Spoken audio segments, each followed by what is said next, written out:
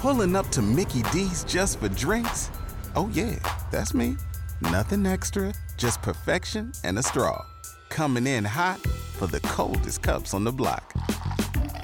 Because there are drinks. Then there are drinks from McDonald's. Mix things up with any size lemonade or sweet tea for $1.49. Perfect with our classic fries. Price and participation may vary. Cannot be combined with any other offer. Ba-da-ba-ba-ba.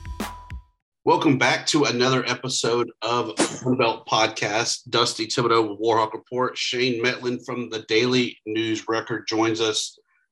I had last week off. Jeremy gets this week off.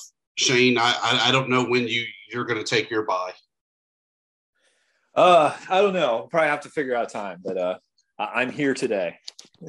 Hey, I love living in the now. And, you know, when it's this late in the season, I feel like that's all you can really do is live in the now and try not to hit loss number 7. And if so, try to play spoiler down the stretch.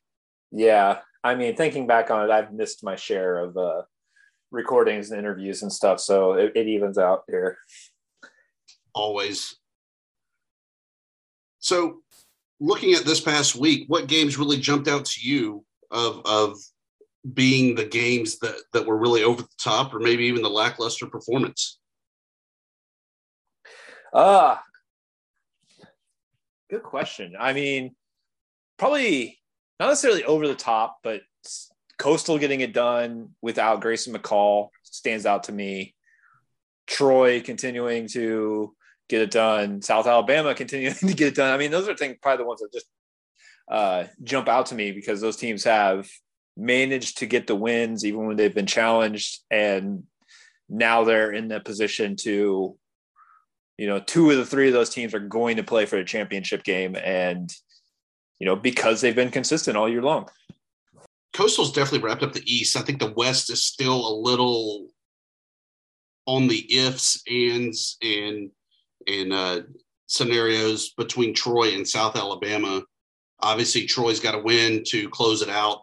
Then if Troy loses, South Alabama wins, and maybe JMU gets a win, that really throws the big wrench into it, that South Alabama could wind up representing the West. At the end of the day, just win, baby, win. And I think John Summerall can get that done this week at Arkansas State. Will be a little tough being a road game, but they showed this past week really against ULM. They don't need to air the ball out. Gunnar Watson only 78 yards passing, but Kamani Vidal gets Sunbelt Conference Player of the Week with 242 yards rushing and 2 touchdowns. Yeah, and the defense has just been so good, so consistent all year that they can survive those games where one part of their offense just isn't there. And, you know, I think they have some good offensive players, like you talked about, you know, running back winning the offensive player of the week. And, you know, they've gotten good quarterback performances at times from 2 different quarterbacks. But like I said, like just the defense has been so good that they get through those games where a lot of teams wouldn't. I think the biggest upset of the week, though, was going to be that Marshall game where they went to Statesboro and picked up the 23-10 win. Rashid Ali, the running back that I know we were also excited to see this upcoming season, while he was back, he was not the Ali that we were expecting to see this season. Just 16 carries, 79 yards. He did lead the Thundering Herd in rushing yards, with Khalil Laborn being just behind him at around the 70-yard mark.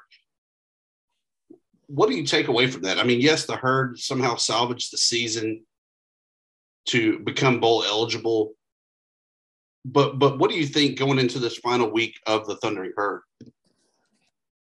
Yeah, I mean, a little surprised, you know, that not so much surprised that Ali came back, but then surprised that he's, you know, their leading rusher coming back, just because, you know, Khalil Laborn has been so good all year, really has been their offense most of the year. And, you know, to not kind of like just stick with him was a little bit of a surprise to me. But then it also it's probably nice for him in some degrees that he doesn't have to take the entire brunt of, you know, defenses trying to stop Marshall when he's been like the vast majority of their offense all season. So maybe it was, a good situation for him to be able to kind of share the load a little bit. But, that's probably the most surprising thing to me was that not only did Ollie come back, but then is their leading rusher right away. I know you're saying you're surprised that it wasn't, the Ollie maybe we expected in the preseason, but I think that would have been a lot to ask for somebody who's been out for that many weeks in a row. Yeah, without a doubt. I mean, he's coming back with 2 weeks basically left in the season this past week, and then the finale coming up. So I don't know what I was truly expecting, but I just feel like that those numbers and that performance were just not on par with what we expected coming in. Having missed so many games, though, surely he's going to get this season back as a redshirt, be a sophomore again next year to really come back and solidify that backfield that the Thundering Herd have. A big upset that I saw, at least over the weekend, I thought the Bobcats were left for dead there once they had lost their games that put them at the 7-loss mark, but able to go and get the win at home against Arkansas State 16-13. Do you think that the Bobcats are just playing spoiler at this point, or do you think that they finally kind of hit their groove and now this is the Bobcat team that we would have seen at the preseason? I think some of it was probably running into an Arkansas State team that's also in a bad way and doesn't have a ton to play for. And it's kind of just, it seems like Arkansas State's kind of been at that point for a few weeks now where they've been out of bowl contention.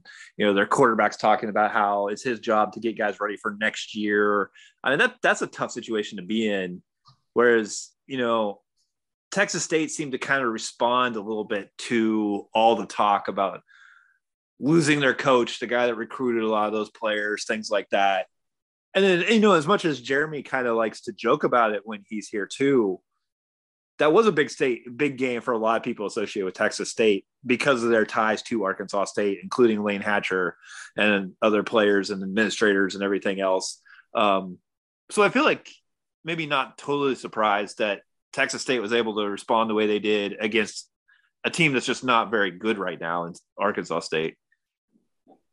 We had talked about that. It looks like Jake Spavital might not be back for the Bobcats. He has 1 year left on his contract. Does that really matter, though, do you think, knowing that he's kind of broken the mold and is not recruiting high school kids? He's recruiting kind of the mercenaries of the JUCOs and the transfer portals. Does it really matter if you have just 1 year left as a head coach and that's kind of your recruiting philosophy? Maybe less. I mean, that always has been the case where, yeah, you wanted to have your coach signed for 4 years, whether or not you really planned on keeping him or not, just so he could say to the recruits, I'm going to be here as long as you are, all that. Yeah, maybe that does change a little bit in this new landscape where you can kind of overhaul your roster and have guys coming in for grad transfers that are only planning on being there for a year or two to begin with. Maybe it does. Maybe it changes the outlook on whether or not you keep a guy if he shows a little bit more promise at the end of the season and can kind of overhaul his roster from year to year where that wasn't really an option before. South Alabama got the win over Southern Miss. Southern Miss in a must-win situation this upcoming week at ULM to close out the season. To me, the game that was the most surprising, though, App State actually looked like App State again this week as they got the 27-14 win over ODU. Did you get a chance to check in on that game and kind of what was your takeaway? I didn't get a chance to really check in on that much. Was kind of following it before. I thought I was a little bit amused by, ODU fans, talking about, we scored 2 touchdowns in 1 quarter, and that kind of being like, the positive thing to take out of it. Another situation where App State kind of looks really good for a while and then doesn't then as much in the second half, and almost kind of a microcosm of their season where, you don't know exactly whether this team is good or not, just based on week to week or half to half in this case. Yeah, I mean, for ODU, the 2 touchdowns there, Hayden Wolf touchdown passes, 308 yards for him. But Chase Bryce, 291, 2 touchdowns. It it was what we had expected to see out of App State all season long. And maybe they're backed into the corner. They have to win. And maybe that's what's really propelling them and forcing them into this situation to really play up for these last few games. Yeah. And it's situation, we'll talk about this later, I'm sure, but, they get Georgia Southern this week and the winner is bowl eligible and the loser's not. And, that's not a common situation for App State or anybody who's been associated with that program recently. They know they're going to a bowl game by October, and it's a little bit different situation for them. And they do seem to respond to that a little bit, even if they still haven't been that consistent. It does seem to be something that they're definitely playing for. Shifting gears from week 11, there's also balls bouncing on the hardwood there. On the men's side, Louisiana Lafayette, one of the handful of undefeated teams in the D1 ranks, currently sitting at 4-1. Big win over Harvard and Elon, both teams that have been in the dance before. What's your take early on this season, knowing that Troy's also 4-1, having just beaten Florida State? Yeah, Louisiana has been impressive. Troy's, definitely had their moments. And JMU's been really good at times, but maybe the team that's jumped out to me the most has been Southern Miss, because they're, I believe, 4-1 now at this point, and they've beaten some good teams. They won at Vanderbilt. They beat Liberty, just beat a Winthrop team last night that is a program that's always like in the mix in their conference. For a team that nobody really expected much out of, they're getting a ton out of their 3 big transfers they brought in. And those guys are carrying them right now, and they really look like a team that could be very competitive in the Sun Belt. 3-2 is Texas State, the team that I was anxious to kind of see what they were going to do after losing Caleb Asbury from last year. But Mason Harrell has really stepped up to the plate and gotten them with a win over Cal, 59-55 earlier in the week. Leading scorers, though, really kind of surprising to me, it's Marshall, with Tavion Kinsley averaging 22 points, Andrew Taylor averaging 20. The Thunder and Herd quietly sitting at 4-1. Yeah, and a lot of people, reacted strongly to their season opening loss. I don't think that was necessarily much of an indication. Yeah, they're playing a lot better. They're kind of rising up the ranks of Ken Palm and the other metrics and stuff, and they should be a solid team. And I talked to Dan D'Antoni a decent amount during the offseason, getting to know some of the coaches as I start covering his conference. And, he just came out and flat out said, we had some bad luck last year, but we sucked. And I think we're going to be a lot better this year. And, so far it's kind of looking that way. On the women's side, I feel like the women have always been the team or the side of basketball that actually kind of had their act together and were actually in pretty good shape. This year, it's been kind of some ugly losses early on, with losses to Florida A&M, Jackson State, Norfolk State, Central Arkansas, and kind of the golden child of women's basketball, Troy, even in a little bit of a struggle, sitting at 3-3. They did beat Brigham Young in a tournament in Hawaii, though. But Marshall, Texas State, and Georgia Southern all sitting at 3-1, 2-1, respectively, early on. Teams that I would not have expected to see atop the women's standings. Yeah, and I will say Troy, during media day, Shonda Rigby basically was, kind of saying, we're playing a really tough schedule. We'll probably take some losses early. So I don't know if it's necessarily an indication that they're not still going to be right up there with the best teams in the Sun Belt. I might even say the same thing about Texas State on the men's side. They're 3-2, but they always play such a tough schedule. I think it's probably similar with Troy, that they're going to take some losses in the regular season to be ready for a run in Sun Belt play. Yeah, but it does sort of seem like, even if you can count Troy as one of them with some losses, that there's a few pretty solid teams in this conference, and then the bottom of the conference is not going to be looking too good when it comes on the women's side. Yeah, on the women's side, leading scorers at 24 points a game. Southern Miss's Dominique Davis and Kiki Jefferson there of James Madison. I'm anxious to see some of these girls hit the hardwood. I have not been able to watch any of it early on the ESPN Plus platforms, but definitely looking forward to it as we get closer and closer to Sunbelt Conference action starting in just about a month. Yeah, it should be fun. Like both sides, men's and women's. Like I think it's probably a basketball season that people are looking forward to a little more than in recent years, with some new teams to follow and, probably just getting a little bit of a boost having, 14 teams in the conference. Circling back real quick to the men's, a huge moral victory, if nothing else. Georgia State actually beat Mercer in overtime, 85-83. Mercer has been the Sun Belt slayer. Out of all of those old SoCon teams, Mercer is the one that I swear every year they have a clean sweep against the Sun Belt. So it was good to finally pick one up against them.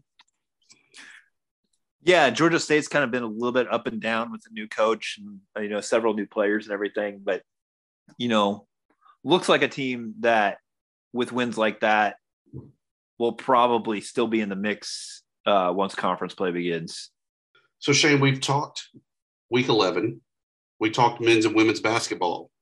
Because Jeremy's not here and he's so long-winded and detailed, we don't have to play second and short. We can just talk final weekend. Yeah, I think you're right. Second and short's kind of Jeremy's game. He's in charge of it. So I think, we can probably just make our opinions known and get it done in time. He also owns the gong, and he does not share that with us. So he is definitely missed when it comes to that aspect. But we kick off the final weekend, Georgia State at Marshall. I like Marshall really coming into this, having clinched bowl eligibility, wanting to get that one last win before they find out their fate of going into the postseason. I'm anxious to see Ali, see if he can break that 100-yard mark and really showcase that he hasn't lost a step, having missed 10 games this season, and really setting the tone for the postseason as well as going into next season.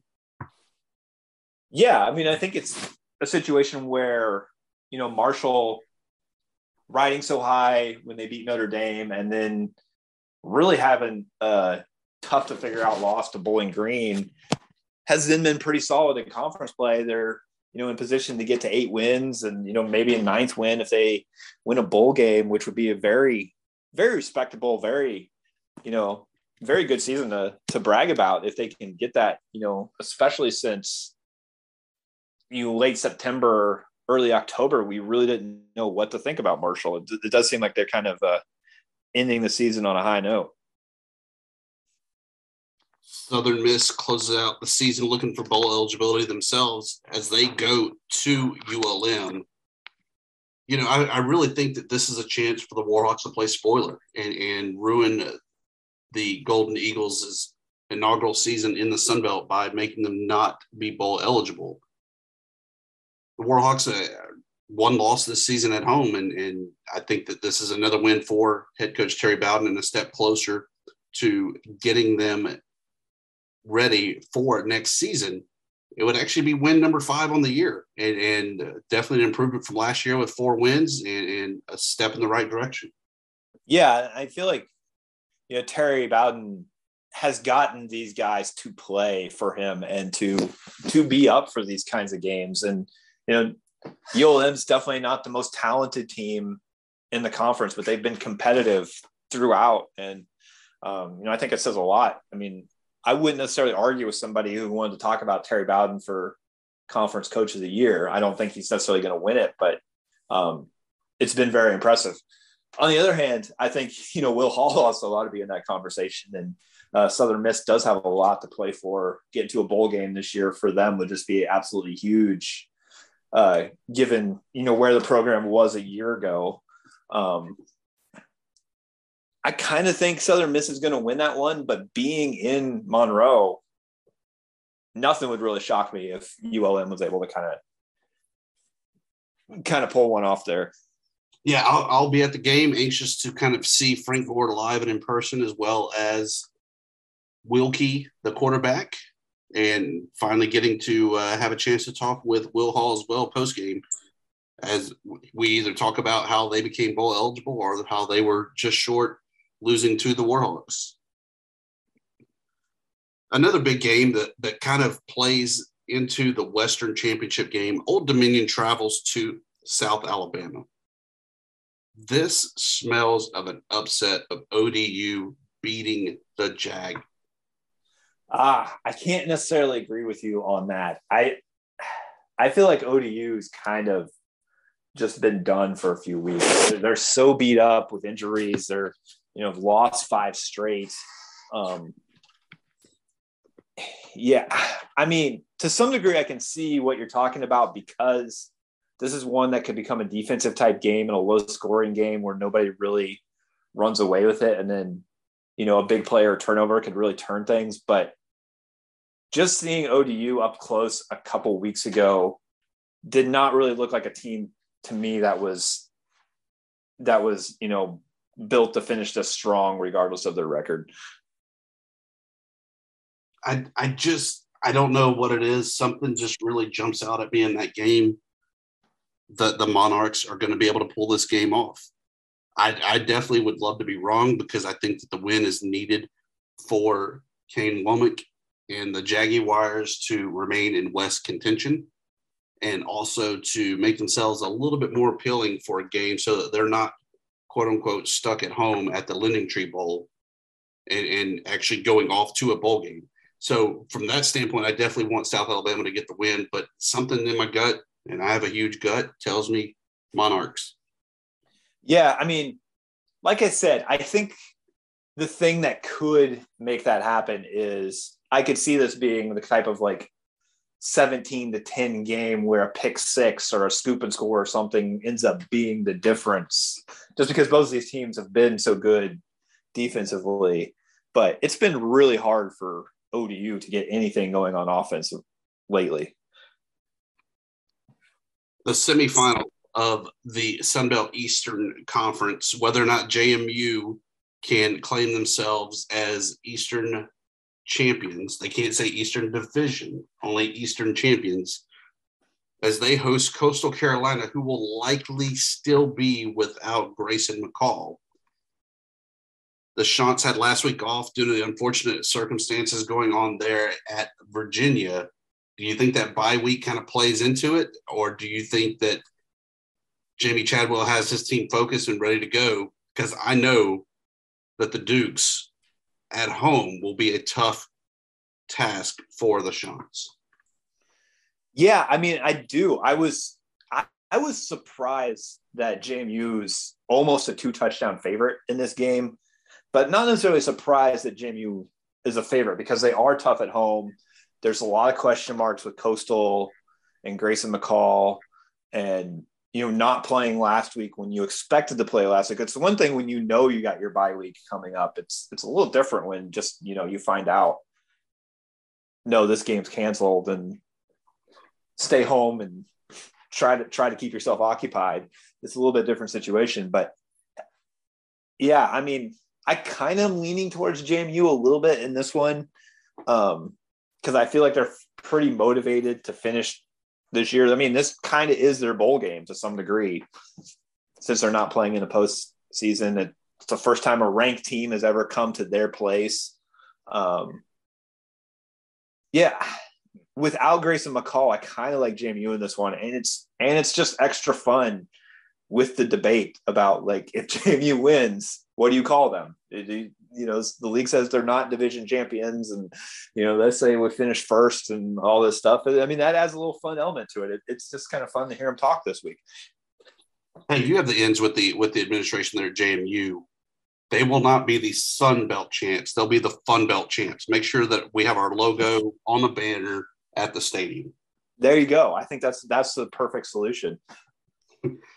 I like the Dukes in it. I really think that this is Todd Centeio's feather in his cap to make a play for Sun Belt Conference Player of the Year. And I think that when he can beat the Chants, that definitely seals the deal for him. I like the Dukes.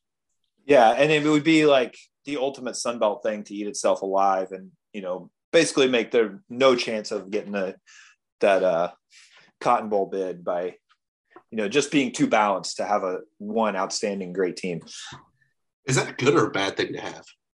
it it's not great because you get so much money, you get so much recognition when you do have like a Cincinnati or a UCF like the AAC's had that's just dominated the league.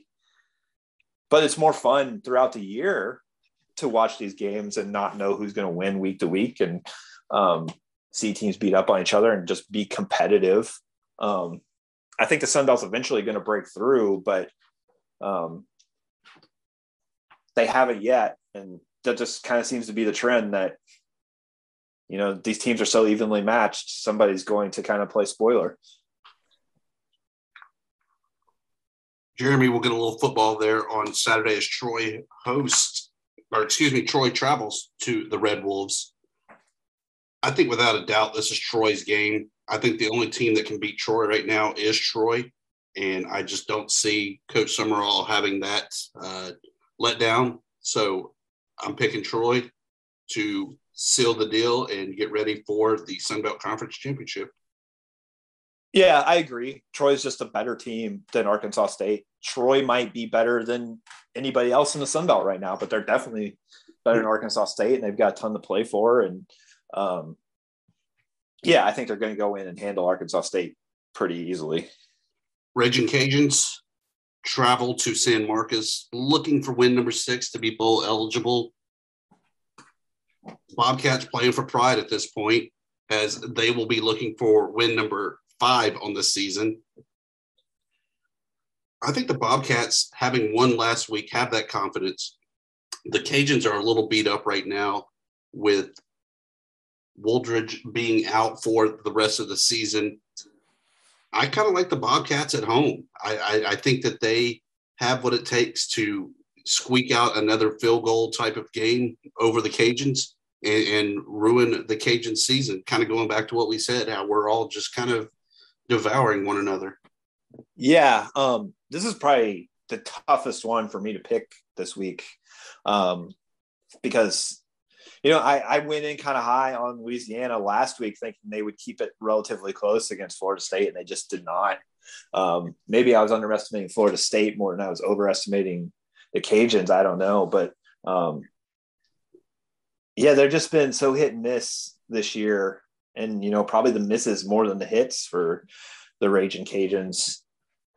The way Texas State responded last week kind of makes me think they can close it out at home. I'm with you on this. I expect it to be a close game one way or the other, but I wouldn't be shocked at all if Texas State can pull it out. Finale on the season, a good old Southern Conference championship game. App State travels to Statesboro to face the Eagles of Georgia Southern. Both of them are playing really for bowl eligibility, with App State needing that additional win to get to 7, which would be 6 wins for them, having played 2 FCS teams. Georgia Southern sitting at 5-6 right now. I like the Eagles. I like Van Trees and company. I think Helton has this team up and ready to go. I think if this game was in Boone, it's App State's game to win since it's in Statesboro. I like the power of the ditch, and the Eagles roll. Yeah, and I feel like, both teams are playing for bowl eligibility, but it just feels like all the pressure is on App State because there was expectations this season, and they're not going to meet those expectations. But to miss out on a bowl game would be would have been unfathomable a couple months ago. And they're going in there, they're playing in Statesboro where their fans will get up for a big game and a rivalry like this. I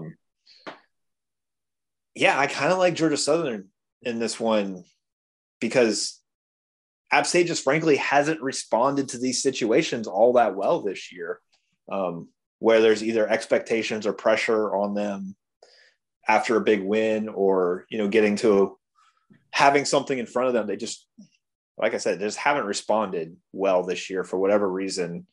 And I feel like Georgia Southern can go into this one.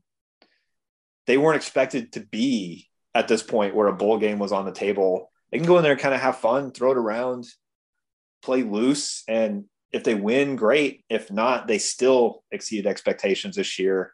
And I think that bodes well for them. Yeah, without it. I mean, coming into the season, we didn't know what Georgia Southern was going to do. Was it an 0 for year? Was it a 1 win, 2 win?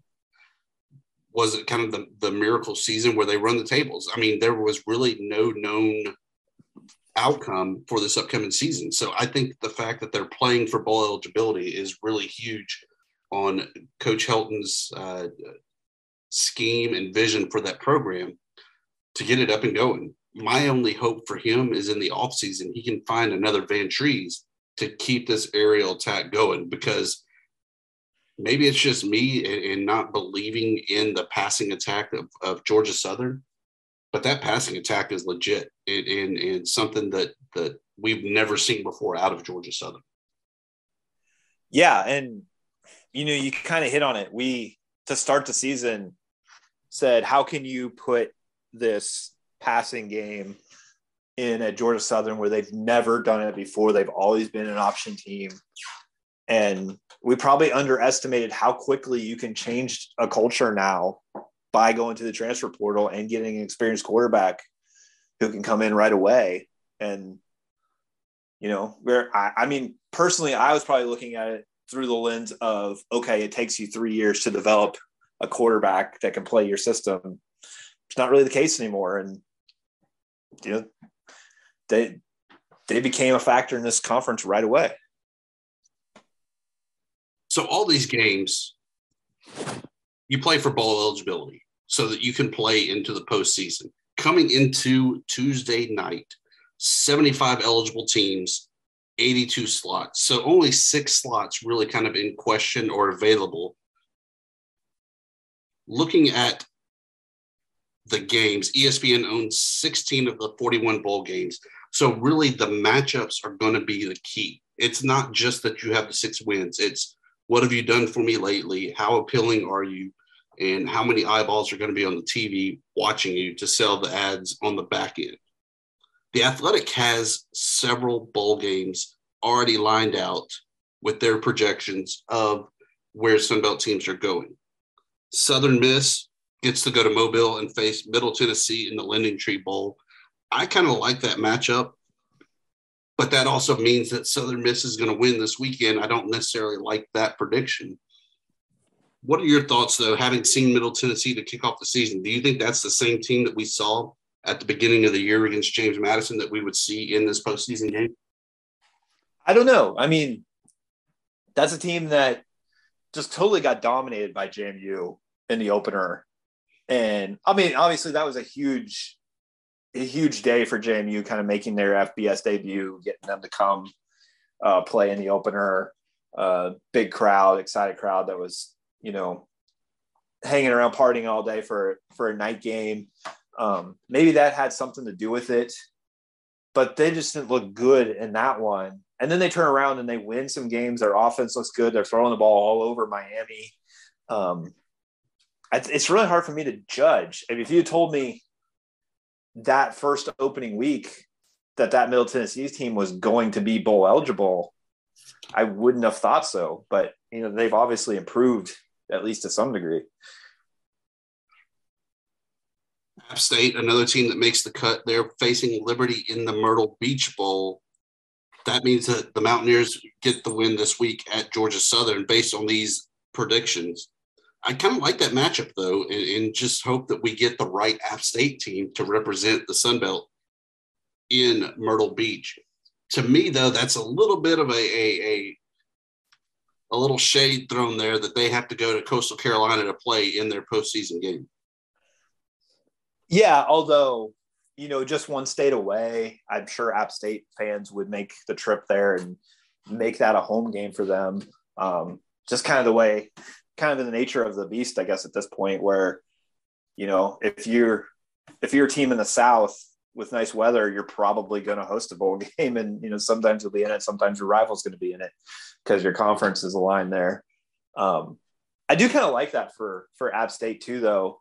If they did play Liberty in that situation, Liberty's not finishing the season strong.